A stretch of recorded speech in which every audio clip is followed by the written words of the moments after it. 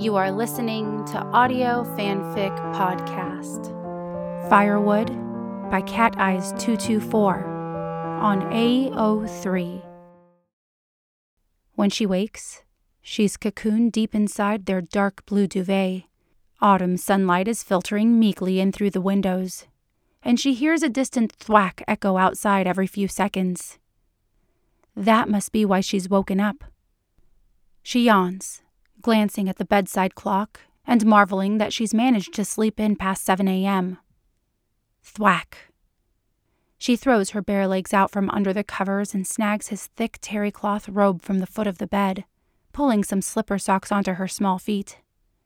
She pads softly down the creaky stairs to find coffee already made, an empty mug on the counter for her, and his used one resting in the sink.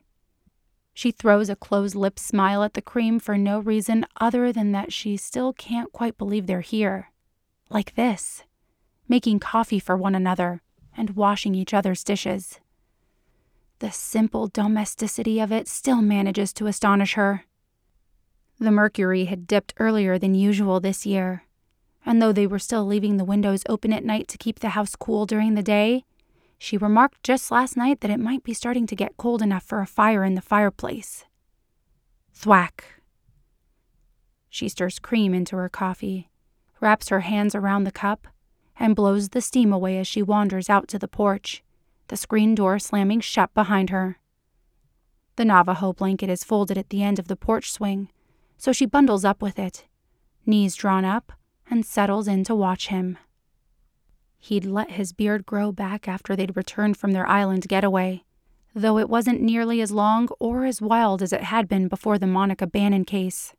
This was just a few weeks' worth of growth, and it suits him, she decides. He'd thrown on a pair of jeans that were frayed at the knees and cuffs, a white-ribbed cotton tank, and the new gray flannel she'd picked up for him last time she went to Costco. "Flannel, Scully? Really?" he whined, wrinkling his nose. "I knew you had a thing for lumberjacks." "It's practical, Mulder," she argued, "especially for this time of year. I swear to God, though, if you take down a tree and release any of those green glowing bugs on our property, I'm leaving you." Thwack. Country isolation suited him. Like the prisoner he had been before his exoneration, he'd spent whatever free time he'd had away from his little den of paranormal iniquity doing manual labor on the property, running its circumference in endless circuits, mending fences, and building the ramshackle barn next to the pond.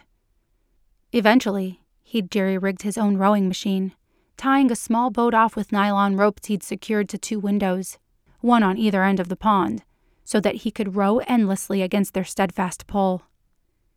His body had always been a thing of beauty. Lithe, long muscles, a slim waist, tapered shoulders, a swimmer's body.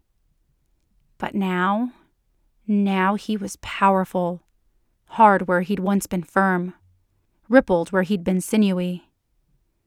She'd have been intimidated if she didn't know she'd already owned him, body and soul. Thwack.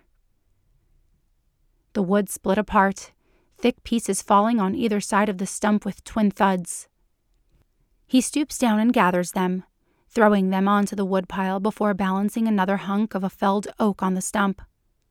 He steadies it with both hands, then reaches behind him to wrap one calloused fist around the maul's long handle and secure the other hand just under its head.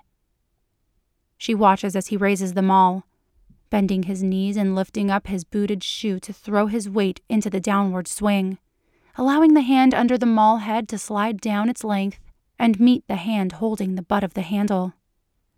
A satisfying and delayed thwack echoes over to her a second later, and he is already bending to retrieve the split wood pieces and toss them onto the growing pile. Just then, he pauses to wipe the sweat from his forehead with the back of his arm and glances up to see her curled up on the swing, and he smiles at her. She blinks back at him and sips her coffee, lifting an eyebrow in wordless invitation. He drops the maul and ambles over to her from across the yard, scattering the 2 or 3 hens that are pecking around in the dirt. He vaults the porch steps in 2 bounds and throws himself down onto the swing next to her, jolting her, and she scolds him half-heartedly when her coffee sloshes onto his robe. He leans over and plants his lips firmly onto hers, and she makes appreciative noises in the back of her throat when he deepens the kiss. "You taste salty," she says against his mouth. "Chop your own wood, and it'll warm you twice," he murmurs. She hums and pulls away, biting back a juvenile retort about what she'd like to do to his wood, and she sees a playful light dance in his eyes when she realizes that he has heard her say it anyway. They know each other too well. She leans down, precariously dangling from the swing for a moment to set her mug on the wooden slats of the porch before she turns back to him and throws a leg over his lap to straddle him, pulling the blanket with her to wrap them in its warmth. She drapes her arms around his muscled shoulders and nuzzles into the salt and pepper scruff on his cheek. He tightens his arms around her waist and captures her lips against his own. She lives for moments like this. The darkness can't possibly find them when they're busy building fires.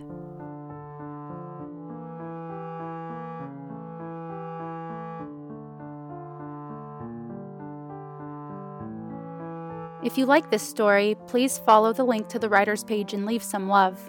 Kudos, comments, or subscribe. They'll love hearing from you. Then you can head over to our Patreon page and contribute to Audio Fanfic Podcast. As a member, you are granted early access to one new story per month.